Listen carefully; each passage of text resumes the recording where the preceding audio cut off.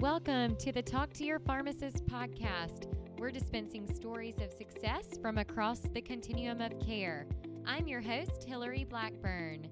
Thanks for joining us to learn from leaders throughout the pharmacy industry.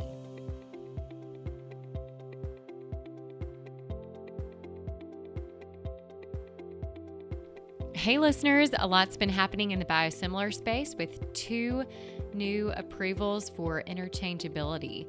And if you want to catch up on all that's happening there, stay tuned for this episode that's coming up. All right, so today we have a special guest on the Talk to Your Pharmacist podcast. Our guest is Sonia Osqui, who is a PharmD with her BCMAS DPLA. She can share more about all of the different designations. And Sonia joined Cardinal Health in June of 2020 to lead the company's biosimilar strategy. She most recently served as the Vice President of Innovation and Digital Health at Premier, where she led their national biosimilar strategy on behalf of 4,000, where she partnered with pharmaceutical manufacturers and providers to create resources and education to help health system stakeholders evaluate and adopt biosimilars. Sonia is an established thought leader with numerous publications and currently serves on the board of advisors for the Center for Biosimilars. And she holds a Doctor of Pharmacy degree from Belmont University College of Pharmacy. Sonia, welcome to the Talk to Your Pharmacist podcast. Thank you so much for having me. Well, thanks for joining us. And now that our listeners have heard a little bit about your background, maybe you can fill in any gaps from that intro or share a little bit about your personal life. Sure. Well, thank you so much. And that was a very kind opening, and you covered almost all of it. So, yes, I'm a pharmacist. I did, postgraduate residencies, PGY1 and PGY2 in health system pharmacy admin and leadership, and quickly became fascinated with the space of biosimilars. And this is right around the time that the first one was about to be approved in the US. And if you look at any top drug expenditure list, as we know, we're seeing biologics. So huge opportunity in addressing these rising healthcare costs and increasing affordability and accessibility to critical treatment. So I had very early passion on this space, and then had the opportunity to join organizations like Premier to create and lead the strategy there, and now at Cardinal Health. And so here at Cardinal Health, I would say a gut reaction often is to think wholesaler, distributor, but really this organization is a much broader healthcare services company, and distribution is, while at its core, we have products and solutions that's really aimed at supporting overall healthcare delivery and improving the lives of people every day, as is our mission. So we serve nearly 90% of US hospitals, more than 29,000 US pharmacies, and more than 10,000 specialty physician offices and clinics. So for me, this was a really exciting opportunity to come to an organization that has such a significant footprint in the US and find ways to maximize the value of biosimilars. So that's what brought me here and what I'm focused on. Yeah, fascinating. And so, Sonia, just to kind of back up to, credentials and things, people may be interested in, kind of that certification pathway and how that maybe helps in your current role. Sure, yeah. So, as you read my credentials, so BCMAS is board certified medical affairs specialist, and then Mm-hmm. DPLA is Diplomat of Pharmacy Leadership Academy, which is a program, of course, that ASHP has to really strengthen leadership skills in pharmacy practice. So. The exposure to these different types of training and education have really helped enable me to practice the work that I'm doing today and understand the different, I would say, priorities and influencers of different healthcare stakeholders. The medical affairs training I found was very beneficial because it was beyond pharmacy. I mean, it included device and just FDA approval processes and manufacturing processes. So you get an appreciation of how these products are evaluated for approval to be used in the US. And of course, I'm a big advocate of any type of program that could help further expose pharmacists to other pharmacy leaders and leaders in the industry to just learn and develop strong mentors with. So these trainings, I think, have really helped me from just a more exposure standpoint of being surrounded by those that I always consider much smarter than me. Mm. Well, it's always important to never stop learning. So that is part of the pharmacist oath is that Right. commitment to lifelong learning, and so it's great to see that even you've never stopped doing that even past pharmacy school, and they certainly do help to grow and expand those skills. So you are one of the leaders on biosimilars in the country, and have a important position with Cardinal, and Cardinal, of course. Is one of the largest wholesale distributors in the country, and has a lot of other services that they now offer. But tell us, well, maybe let's back up a little bit and kind of jump into what are biosimilars, and then maybe Cardinal's role in education and kind of that space. Yeah, sure. So I could start off with just talking about what these products are. And so biosimilars are FDA approved biologics that are highly similar to existing biologics that are on the market. And so you could think of this in the way of branded generics when we think of small molecule chemical drugs. This is essentially the same relationship for biologics, but biologics are made from living cells. So it's really impossible to make identical copies like you can with branded generics with chemical products. So the best you ultimately can do when you have a branded biologic is to create a highly similar version of that biologic, hence the term biosimilar.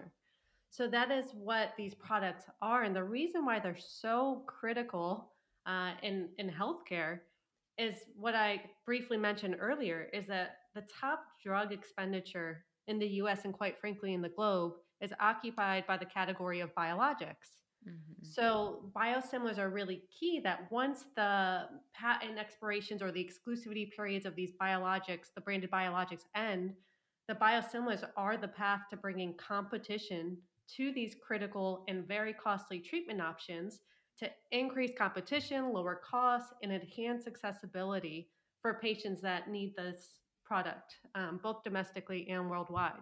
So it's a huge, in my opinion, a huge tool to addressing a lot of the healthcare costs and challenges that we continue to hear about every day. Now, Hmm. from a Cardinal Health standpoint, because of where we sit in the market, we really interact with multiple stakeholder types from providers and pharmacies and pharmacists and health systems and community practices, and even with payers and even life science companies and the manufacturers are in the space.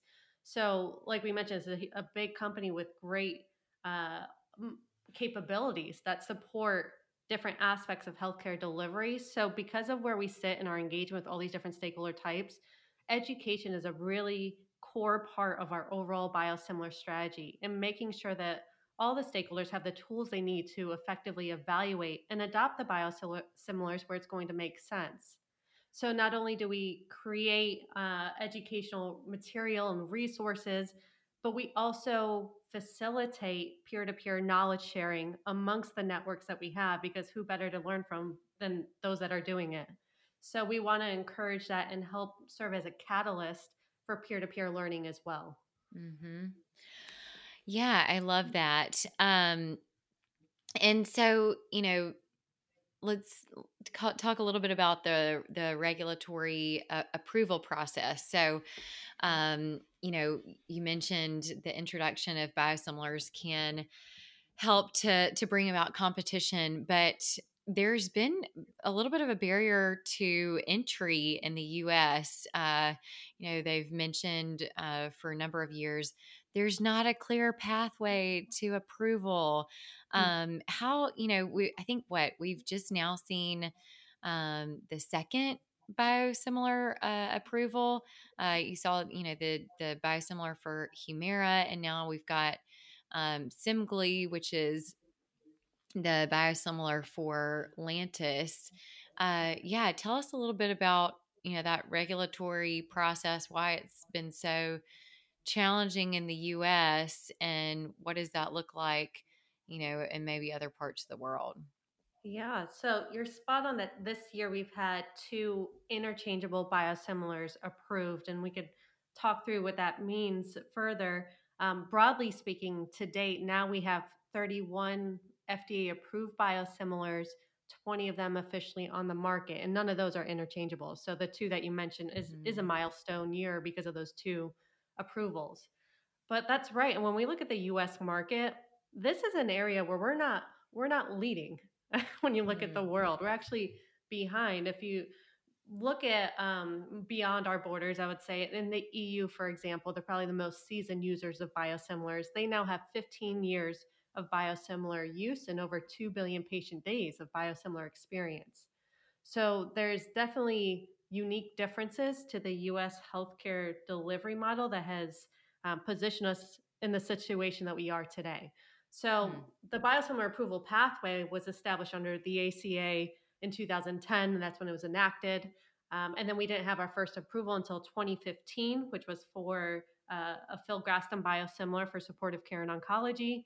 And then we had subsequent approvals, majority of them in oncology. So of the 20 that I mentioned are on the market, 17 of them have oncology indications, and the remaining are in immunology or the rheumatology space. But to your point, the reason why it looks different and the types of barriers that we've seen is really multifaceted.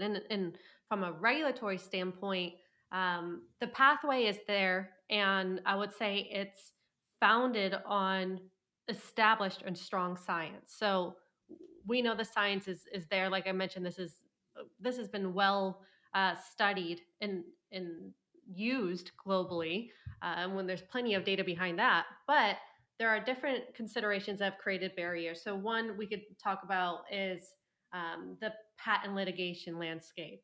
So in the US, biologics, when they're approved, they're granted 12 years of market exclusivity. However, when you look at the products that are lined up to have biosimilar competition, the exclusivity period on the market in some cases is leading up much beyond 12 years, closer to Mm. 20 years, and even in one example, could lead to 30 years of market exclusivity.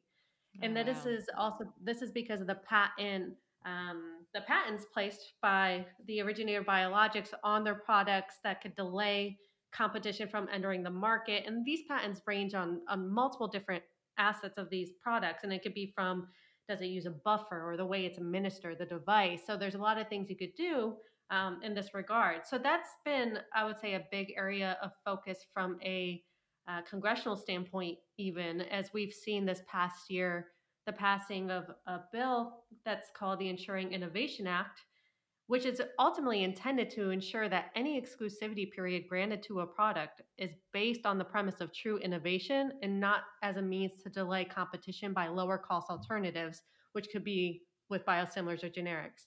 So that is one dynamic that could delay the launch of a biosimilar in the US. But as we look at more broadly too, I often bucket the considerations for biosimilar adoption. So even when it's on the market, you have the clinical, financial, operational considerations for using these products. And so there's still, for example, on the clinical side, hesitancy that market research Hmm. continues to identify with, for example, switching patients that are on an originator biologic to a biosimilar, Hmm. especially in some therapeutic areas, more so in rheumatology than oncology. In oncology, we're seeing fairly strong adoption at this stage. Hmm. But it's interesting to see the differences between therapeutic areas as well. And that speaks to the clinical component as well. You could look at different dynamics. For example, in oncology, these could these tend to be more episodic. So you have more new starts in oncology. So for providers who feel more comfortable starting a patient on biosimilar, you have almost a bigger window to do so and to get traction with market adoption. However, in rheumatology or immunology, these are often chronic care, patients that are on treatments for often even over a decade. And so, to really make an impact or movement in immunology with biosimilars, you're going to have more of the transition of patients, or going to need more transitioning of patients who may be stable on a biologic to the biosimilar. So there's different dynamics, of course, between these therapeutic areas as well. But like I mentioned, beyond clinical, there's also the financial considerations, which cost, yes, of course, plays a role in it. But more so since primarily these products are administered in the outpatient setting, reimbursement is a huge driver to influence adoption, which is dictated by payer coverage. And then out of pocket costs for patients. So you have all these considerations, of course, for product adoption. I mentioned operational considerations as well, because what we're seeing now, especially with so many products in the oncology space, payers may have different formulary preferences. And so if I'm, practicing in my patient mix, there's different payer policies that could end up forcing me to carry multiple, if not all, product options for an originator biologic with all the biosimilars. So then you have the inventory management, the PA processes, making sure your EHR is up to date and selecting the right products. So these are all different dynamics around biosimilars that I think are influencing the adoption trends we see. Mm-hmm. Yeah. Okay. So going back to the payer, how I get drug channels. We were chatting about that a little bit earlier. And, in the brief article that he was sharing, cur- uh, many commercial payers will adopt the more expensive product instead of the identical but cheaper version. What does that look like, and how do we, and that's always due to a lot of the rebates and things. Yeah, I do you have any other insight into kind of the market dynamics Right. happening there? Yeah, it's a very big topic, I would say, and very important one. So, thus far, like I mentioned, most of the biosimilars have primarily been, outpatient administered products by providers, so under the medical benefit. What we're starting to see now with the approval of insulins as the first one is we're seeing a shift in the biosimilars being billed under the pharmacy benefit, or Part D, as in Delta. And what this is doing is further exposing, I'll say, because this has been in discussions for years, but further exposing the dynamics in which the managed care landscape and stakeholders, primarily the PBM, influence product decisions and utilization. So that's spot on. I think there's still some perverse incentive ingrained in this model where the lowest cost list agent is oftentimes not preferred on a formulary because of the dynamic you just walked through. And so it's very interesting. We're closely monitoring and watching this activity with the insulin biosimilars because, like I mentioned, it's the first time it's the pharmacy benefit space. So we could see how PBMs and payers are reacting to them. But even more importantly, it's important to watch this activity now and be engaged with it, because as we look forward to the pipeline of biosimilars, it's not really in oncology moving forward. It's a lot more of the immunology space, diabetes, even ophthalmology. But for the most part, a lot of the products moving forward that are in the pipeline are going to hit this pharmacy benefit. And most notably, all eyes are just watching for the year of 2023 when Humira biosimilars come to market, and many of them are anticipated to enter the market. 6 of them already FDA approved, at least 4 more already in development.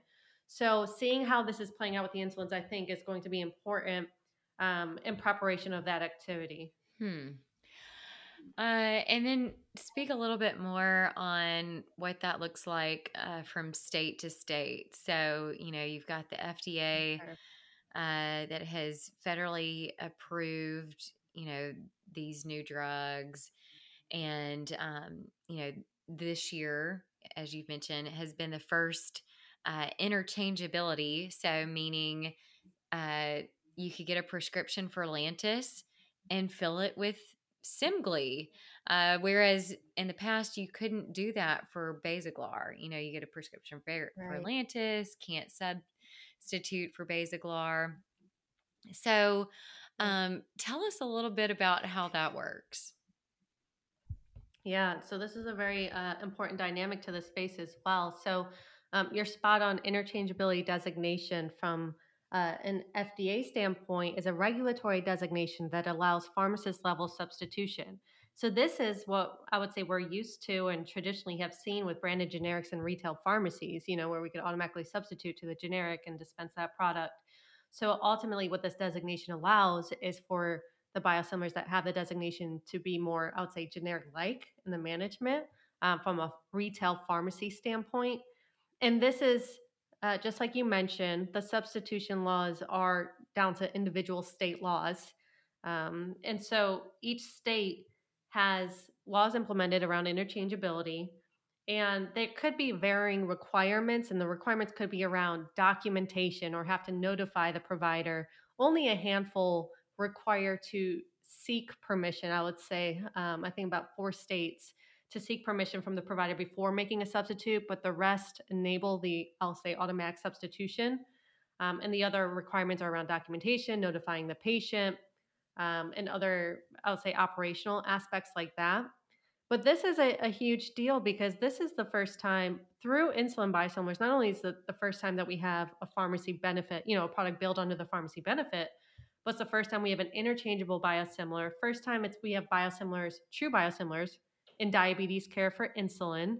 And it's the first time we have biosimilars that are going to be dispensed at retail pharmacies. So what we're seeing happen now is you have this whole new, very strong and powerful stakeholder group with pharmacists. And I may be biased when I say that, but the brilliant pharmacists that we have here and retail pharmacists that are now going to be empowered with potentially influencing biosimilar adoption. Mm-hmm. Now, this is the first time because previously, like I mentioned, the products were more in physician office or health system outpatient infused products. Mm-hmm.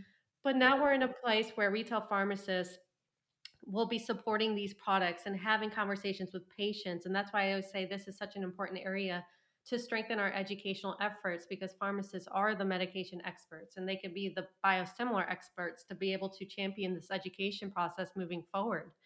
And so this is where we have a lot of efforts, even from the work we're doing at Cardinal Health, to further support our pharmacist stakeholders to help navigate this for the first time. And so we have a publicly available state interchangeability map that can be referenced from anybody can access on Cardinal Health, where you could click on each state and understand the interchangeability laws for each one. We're creating educational material, based on it could be from 101 type of material or toolkits to help support the pharmacies. So taking steps like that. So this is a big deal. And I would say that insulin specifically is almost a messy area. Mm-hmm. It's a messy space because we've had authorized generics, with the short acting insulins. To your point, we have other, I'll say, alternative brands like Basaglar, and now you're having the entrance of interchangeable biosimilars in the mix. So understanding the differences between all of those are going to be important. And part of the messiness around this is that it wasn't until March 2020 that insulins got transitioned to be regulated as biologics by the FDA. So when that transition happened, that opened up the door for when new insulins came to market for the same molecule as an originator like Atlantis, Mm-hmm. those would be able to come to market as a biosimilar. And furthermore, the FDA updated guidances specifically for insulin on interchangeability, essentially making it, I'll say, easier to achieve that designation. Mm-hmm. So that's why insulin's most likely moving forward. When we have insulin biosimilars, I would expect that these would all be interchangeable insulin biosimilars. But that's why I say it makes sense that retail pharmacists didn't really have to be as exposed to biosimilars prior to the shift of insulins being managed this way. Mm-hmm. And that is a great point about the insulin because that's a medication that has been approved or around for 100 years. Insulin insulin Exactly. was first developed in the 1920s. And so it's been around for 100 years, and we've had Right. only 3 manufacturers that have made insulin products. So there really hasn't been any competition in the marketplace. We've seen high insulin prices for a while, and there have been um, a whole lot of different solutions or proposed solutions to help manage the high costs of managing diabetes and to help patients get Yeah. relief. for managing their disease state.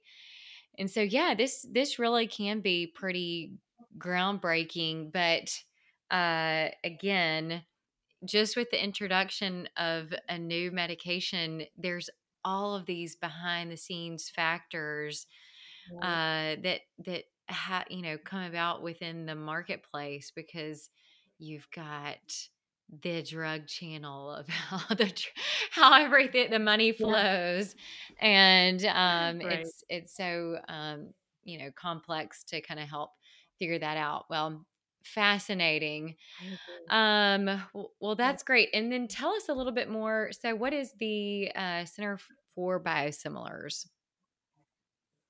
Oh, to me, it's a fantastic resource and publication that's part of the, I think, like prefer like a sister family of AJMC, and I recommend that for anybody who wants to not only just become more familiar with the dynamics of biosimilars in the U.S., but stay up to date on the different activities. This is really a great forum that's always capturing the latest, greatest breaking news, even sometimes around biosimilars. So it's a lot of great, I would say, national thought leaders and stakeholders represented through the work that group does from multiple sites of care. So definitely recommend checking out that site too.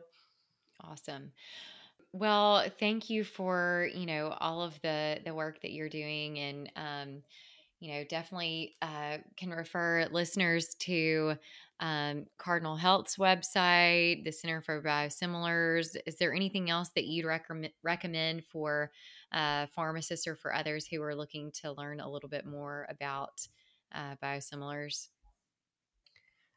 Those would be great. I mean, Cardinal Health's website is very straightforward, cardinalhealth.com/biosimilars. So as you would expect, we have resources there. That's where the interchangeability map lives, Okay. in case anybody wants to see it directly. Mm-hmm. And then, yes, Center for Biosimilars is great. And then I would even call out AAM's Biosimilar Council Mm-hmm. has a nice toolkit too for building uh, educational confidence and awareness in these products. So they have resources as well that I think are well done.